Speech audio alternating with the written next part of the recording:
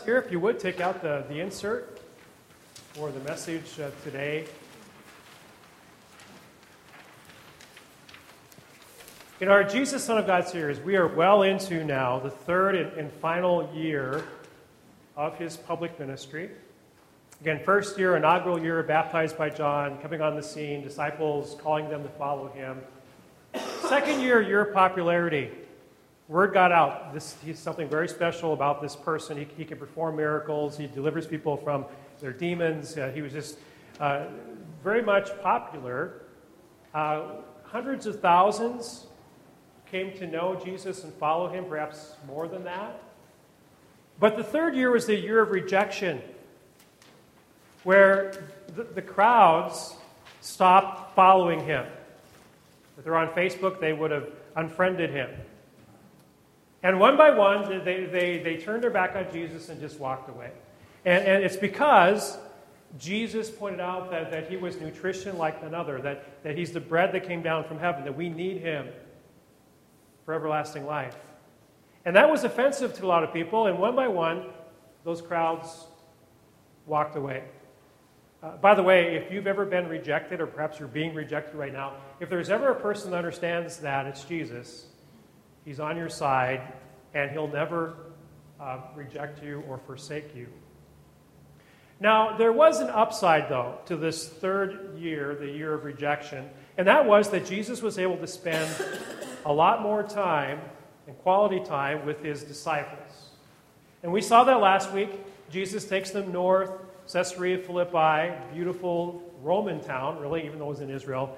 And that's where Jesus asked them the two questions: who do people say that I am? And then the question that counts, who do you say that I am?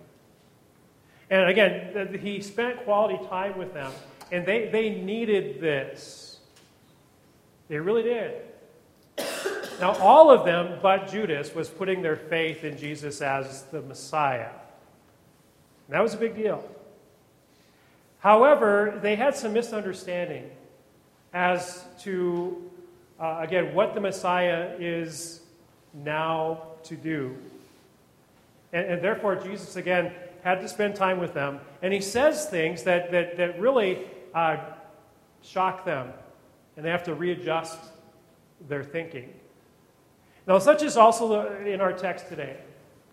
Matthew chapters 24 and 25. I mentioned at the beginning of the service, this event happens less than 2 weeks before his death. Jesus is in Jerusalem. He's with his disciples. He looks over the city, and he weeps. He weeps because Jerusalem as a whole and the leaders in the church, they have rejected him. And Jesus, as God, saying, how I wished I could just gather you together as a hen gathers her chicks, but you were not willing. Okay, so that's the scene. They're in Jerusalem, and they are at the temple. Now, the temple was a big deal. You have to understand this. The temple was a huge deal for the Israelites. And having a temple was, in their way, a way of God saying, I'm blessing you as a nation. Now, no, they didn't always have a temple. If you look at the Old Testament tabernacle, they get to Jerusalem. Finally, Solomon builds the temple. Beautiful, beautiful temple.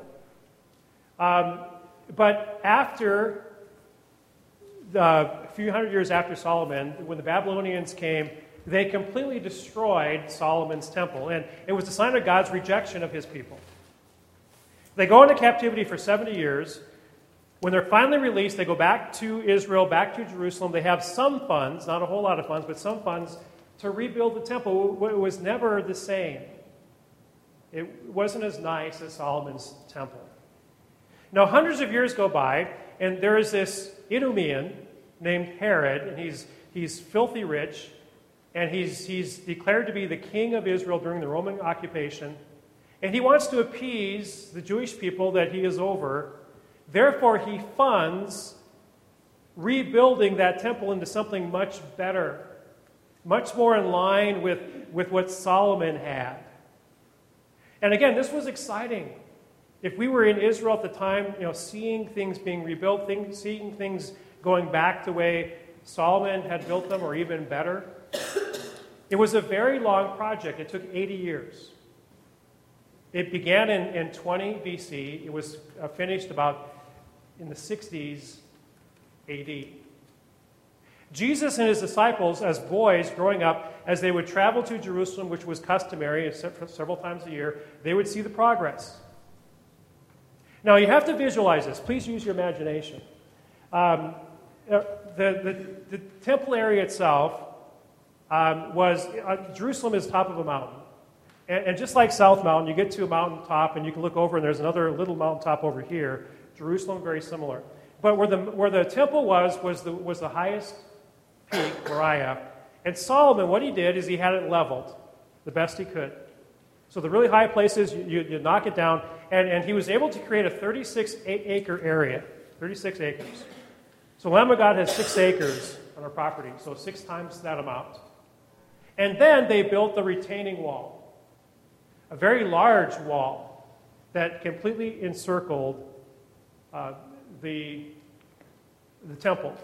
Now the wall, again, very extensive. The highest point, if we were in a Kidron Valley, which is the lowest point of the valley, and look up, and then you see the wall go up from there, it was almost 200 feet from the top of the wall to the bottom of the valley right outside the wall. Our cross is 50 feet. So imagine something 200 feet. And that's just the top of the retaining wall. The temple then went 90 feet above that. Again, an extensive structure. Today, what's left is the Wailing Wall. The foundational stones for the retaining wall were enormous, all chiseled by hand. It's estimated that the foundational stones that are still there in place weigh 400 tons. Now, just to put that in perspective, the rocks behind me, those large rocks are between 7 and 12 tons. So one stone, one foundational stone, 400 tons. Imagine the size of that. And that's the retaining wall, and the temple went up from there. Now you have to understand that the Jews had this idea that the temple is the center of the world. There's a writing called the Midrash. And what the Midrash is a Jewish commentary on the Old Testament scriptures. It started a few hundred years before Christ. It was active during Jesus' day, and then a little bit after Jesus. Rabbis that were well respected, they made comments on the Bible. They were gathered in this thing called the Midrash. And one of the rabbis said this about the importance of the temple. The land of Israel is at the center of the world. Jerusalem is at the center of the land of Israel, and the temple is at the center of Jerusalem. Do you see how much weight they put on the temple? They really thought it was the center of the world. And their idea was when Messiah comes, surely he's going to come to Jerusalem, come to the temple, and begin to reign. Right? That's the place. Jesus' disciples, all of them but Judas, had made the connection. Jesus is the promised Messiah. So it would be natural, their thinking was somehow, okay, he talks about his crucifixion, don't quite understand that, but he says he's coming back to life. Right? So it makes sense that eventually he's going to take over and reign from that temple area. Keep that in mind as we begin Matthew chapter 24. Jesus left the temple area and was walking away when his disciples came up to him to call his attention to its buildings. The temple complex. Mark's gospel also says that what also caught their attention were the stones, the foundational stones of the temple wall. Okay, they're stunned by this. They're still amazed by this. Verse 2, Jesus. Do you see all these things, he asked. I tell you the truth, not one stone here will be left on another. Every one will be thrown down. For those disciples, these words of Jesus seemed unbelievable. If we had been in New York City on September 10th, 2001, as part of a tour group, and our tour guide leads us to below the Twin Towers and says, look up, and we see the giant towers, and then were to tell us, I tell you the truth, by this time tomorrow, both these towers will be reduced to rubble, we would say, unbelievable. But it happened, didn't it? What Jesus is telling his disciples is no less shocking. You know what? It happened. About 30 years later, from the time Jesus spoke the words, Jerusalem was destroyed, and especially the temple complex. It's well recorded in Scripture, and it's well recorded in history. Jesus predicted it. And in 70 AD, the Jews were just fed up with Rome, the Roman occupation. They wanted their independence back. And Rome doesn't tolerate that. In the Roman Empire, you either submit to Rome and accept the Pax Romanus, the peace of Rome, or we will crush you, was Rome's attitude. So Caesar gave the order to the generals and to the soldiers, that nice temple that Herod built, destroy it. Now, Josephus was one of the historians who lived in that time. He was hired by Rome, but he was a Jewish person, not a Christian. He's recorded all this. And he was there after the destruction. And this is what happened. The walls, the fortified walls of the temple, right? It held for a while. But the Roman soldiers, they shot flaming arrows over the wall, and eventually they caught the room on fire that held the linens for the priests. Those linen garments were quite flammable. They caught on fire. And then that caught on fire, and then the Holy of Holies is 30 feet by 30 feet by 90 feet tall. And there's 3 walls, and then the other area is a curtain, 3 inches thick, 90 feet tall. And that storeroom caught the curtain on fire, and the entire complex was up in flames. Now, something else about this. Josephus writes that the top of the Holy of Holies, 90 feet tall, it was covered in gold. Josephus says that from the Kidron Valley, with the sun shining, it was blinding. You could see Jerusalem and the temple for up to 20 miles away as you're traveling towards it. There's gold in the ceiling. There's gold utensils in the Holy of Holies. And when that complex burned to the ground, the gold melts, and the gold was going into the crevices and into the mortar, the stones, and the bricks. And what happened was, the greed for gold, those Roman soldiers tore that place apart, brick by brick, stone by stone, in pursuit of gold. And so what Jesus said to his disciples, time of our text, happened. Now, if you're putting your weight in the temple, you believe Jesus to be the Messiah, and he now says this, you're like, wait a second here. Right? So that is the context, again, of Matthew 24 and 25. Now, what Jesus does next is he takes his disciples, they leave the temple complex, they go down the Kidron Valley, where you look up and it's 200 feet to the top of the wall. He climbed up the other side to the Mount of Olives. The backdrop, again, is Jerusalem. The backdrop is the temple area. Verse 3. As Jesus was sitting on the Mount of Olives, the disciples came to him privately. Tell us, they said, when will this happen? And what will be the sign of your coming and the end of the age? They asked some pretty powerful questions. When? When will this complex be destroyed? What are the signs of your return, and when are you returning? And what Jesus does, even though it's only a couple weeks away from his crucifixion, he gives the most thorough answer recorded in Scripture to a question asked of him. 2 chapters worth to answer their 3 questions. So today we see an answer like none other concerning the end times and Christ's return. I'm going to read verses 4 through 14. Don't worry, we're going to summarize here pretty quickly. I can't cover 2 chapters in the amount of time I normally give to a message. Jesus answered, "Watch out that no one deceives you. For many will come in my name, claiming I am the Christ, and will deceive many. You will hear wars and rumors of war, but see to it that you are not alarmed. Such things must happen, but the end is still to come. Nation will rise against nation, the kingdom against kingdom, and there will be famines and earthquakes in various places. All these are the beginning of birth pains. Wars, rumors of wars, nation against nation, bloodshed, natural disasters, earthquakes, famines. Mark's gospel parallel account mentions the surging of the sea. You might say, and you could make the argument, we've always had these things. There have been wars for a long time. We go back to known history, 3600 BC. There's been a lot of warfare.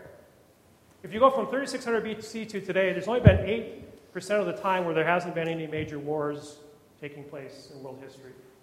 I read this week that if you add up the amount of deaths to war from 3600 BC to this present day, innocent casualties, soldiers dying, it's about 3.6 trillion lives have been lost to war. You might argue, okay, all these things have happened for a long time. Natural disasters, right? They happen, they're out there. But Jesus says these are the beginning of birth pains. If you've ever experienced in a hospital room, your wife or somebody giving birth, or if you're a mother here, you know that the contractions, they start and they get stronger and stronger. Longer contractions, stronger contractions. The duration lasts longer, but there's a shorter time in between. Right? So that's what Jesus is saying. These things are in place. He goes on from there. Then you'll be handed over to be persecuted and put to death, and you'll be hated by all nations because of me. At that time, many will turn away from the faith and will betray and hate each other. And many false prophets will appear and deceive many people. Because of the increase in wickedness, the love of most will grow cold. But he who stands firm to the end will be saved. And this gospel of the kingdom will be preached in the whole world as a testimony to all nations, and then the end will come. You look at this, he's using hyperbole. Many false prophets, many fall away. The increase in wickedness. The love of most grows cold. He doesn't paint a very pretty picture at all. You're going to be persecuted. Some of you put to death. That's what he tells them. You know, in the first 300 years of Christianity, the Roman Empire, they tried. They made 10 concerted efforts to stomp out Christianity. The Caesars in Rome, the emperors. We were in Rome 3 weeks ago, and I was a little bit surprised. Some of the audio tours, they kind of downplayed the Christian martyrdom and said, well, that probably didn't happen. But it did. Eusebius is a Roman historian. He was hired by Rome. He lived during Nero's time. After Nero died, he wrote about Nero. Not a Christian. Eusebius writes that many Christians, so large quantities of Christians, were burned at the stake around Nero's racetrack. It's called Circus Maximus. If you've ever been to Rome, there's a Colosseum, gladiator spot there. But just within walking distance of the Colosseum, it's 3 football fields in length. It's not very wide. It's a very thin track. And it's still there as far as the gravel. Nothing grows on that track. And there's buildings on the right at the end of it. The grandstands were made out of wood, so they're not there anymore. But they estimate that it could hold 100,000 people. And Nero was kind of like the first NASCAR. He liked it. He loved the races. He decided to have night races. How do you have night races if you don't have electricity? And his answer was, we're going to burn Christians. And that's what he did. That's what Eusebius, the Roman historian, wrote. Jesus' words came true. Persecution unto death. Even today, collectively, there are Christians who lose their life because of their faith.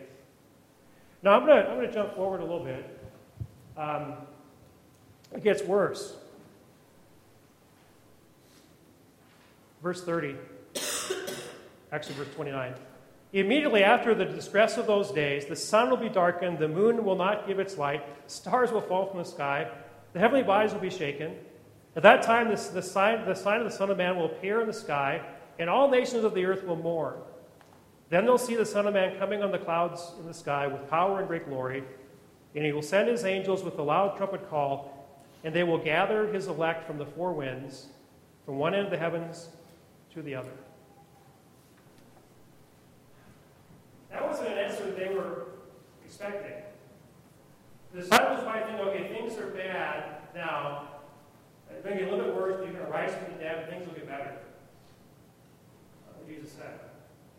So, concerning the end times and his return, an answer like another, here's the very first fill-in. Things are going to get much worse before Christ returns. Realize that we're closer to that day than they were. Now, I want peace. I want our country to be a strong country.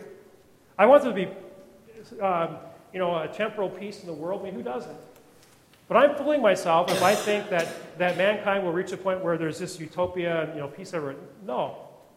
Jesus said it's going to increase in wickedness. Things will get worse before he returns. We can apply this in a broader way. Just because I'm a believer doesn't mean that my problems go away. I might be facing something right now that isn't good. It's a false hope to think things will get better in this life. Many times they do, great. There's no guarantee of that. Quite often things get worse before they get better. Now, Jesus, though, wanted to assure them that when he returns, it will be much, much better. And I want to jump to chapter 25, verses 31 through 40. In chapter 25, verses 31 through 40, Jesus gives a parable of the sheep and the goats. So Christ returns with the angels in full glory. He separates the entire world as a shepherd separates the sheep from the goats. The sheep are on Jesus' right side, the goats are on his left side. Believers, unbelievers. And we're told this. Then the king will say to those on his right, "Come, you who are blessed by my Father, take your inheritance, the kingdom prepared for you since the creation of the world."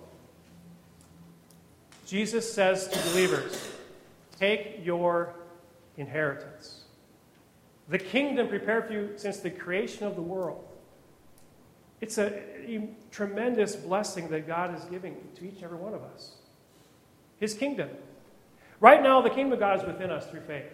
When Christ returns, it will be actual, it will be real. And it's going to be beyond our possible ideas right now. Much better, by far, than we can even imagine right now. Paul said in Ephesians 3, verse 20, that God does exceedingly more than we can imagine. So I encourage you to imagine how great heaven is going to be. And God will make it exceedingly more, greater than that. We're told this in Revelation chapter 20, verse 4. Jesus will wipe every tear from their eyes. There will be no more death, or mourning, or crying, or pain. For the old order of things has passed away. He who was seated on the throne said, "I'm making everything new." Then he said, "Write this down, for these words are trustworthy and true." He said to me, "It is done. I am the Alpha and the Omega, the beginning and the end. To the thirsty I will give waters without cost from the spring of the water of life. Those who are victorious will inherit all this, and I will be their God, and they will be my children."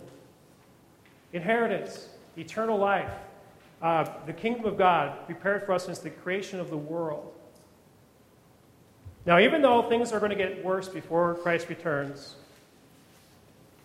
the life to come will be better than we can possibly imagine. A friend of mine put it this way: the wealth and the power of this world will be like monopoly money and power compared to the life to come. Now, and the power and the wealth of the life to come, it won't be tainted by sin whatsoever.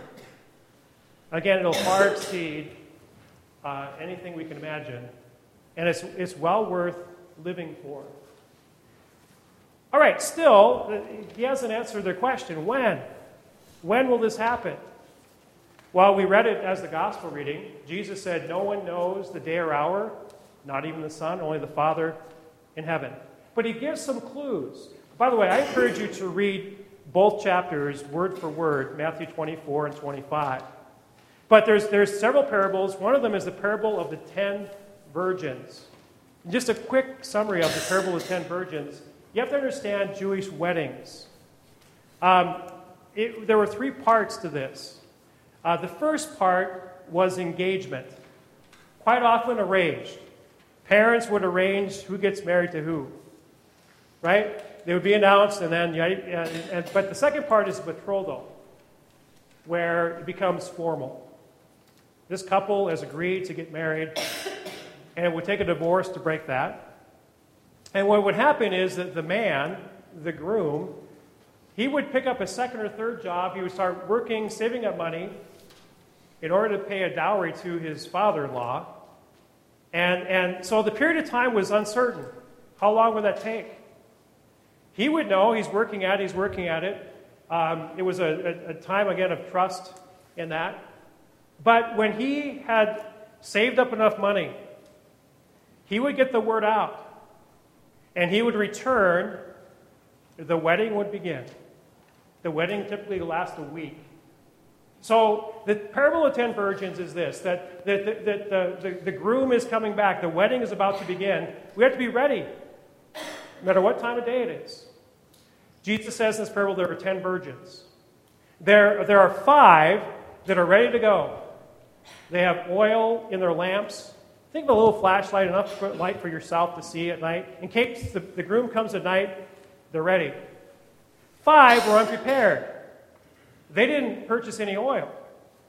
They thought for sure he'd be back before now. So now it's nighttime, and the virgins without oil for their lamps, they tell those that do, give us some of your oil. And the 5 virgins who are prepared said, no, this is a calculated quantity for me. Go buy your own. So good luck. It's nighttime, right? So they take off to buy their oil, and that's exactly when the groom returns, at midnight. At midnight. And it's too late for those others. Now, a clue is, at midnight, very late.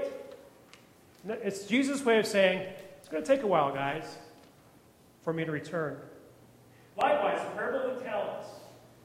Jesus says it's like a landowner who goes away, but he entrusts talents to his people. Put my money to work. When I return, we'll settle accounts. And we're told in that parable that he was gone a very long time. All right, the third point is this. So as far as when, after what seems like a long time, Jesus will come back. Friends, it's been 2,000 years. It seems like a long time. But that's exactly what Jesus said. It seemed like a long time. Now, I want to wrap this up, and if you look at Matthew 24 and 25, Jesus is not going there as far as when, but what he's trying to get to them is, be ready. Right? Be ready. My question for you is, the parable of 10 virgins. 5 ready. They're all waiting for his return. 5 are ready, 5 are not. We're all waiting, are we not, for Christ's return? How many of you are really ready? Is there anyone in this room who's not ready for Jesus' return? Now the oil in the lamps, that was a personal thing. That's my quantity of oil. Your faith is a personal thing. You cannot rely on somebody else's faith to get you to heaven. It is your faith and your faith alone. So, are you ready? Or are you unprepared? My friends, if you're unprepared, now's the time. Admit it to Jesus. Right? I'm not ready. Forgive me. He forgives you. He paid for all sins. He can very quickly make you ready. Strengthen your faith. Now, be active. The parable of the talents. The whole thing is, be active with God's resources right now to advance the kingdom of God. Are you advancing the kingdom of God?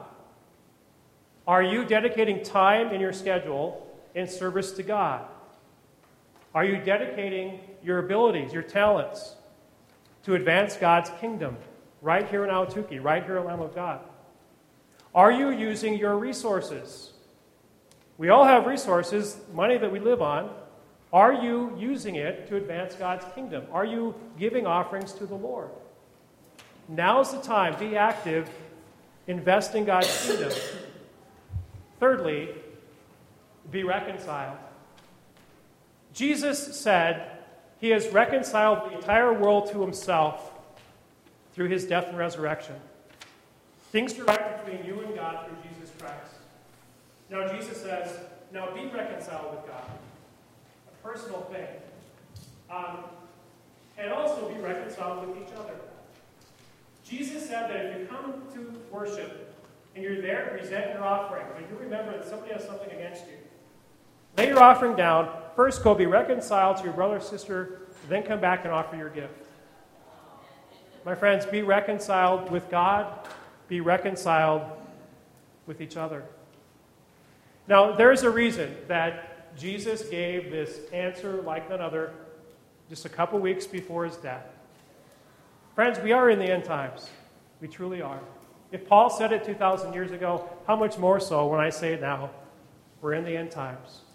Let's learn from these words of Jesus. Let's, empowered by him, be right with him through repentance, contrition of our sins. Know that Jesus loves us. Be ready. Have our lamps ready. And be active in his kingdom. To Jesus be the glory. Amen. May the true peace of God, which surpasses our understanding, keep our hearts and minds through faith in Christ Jesus.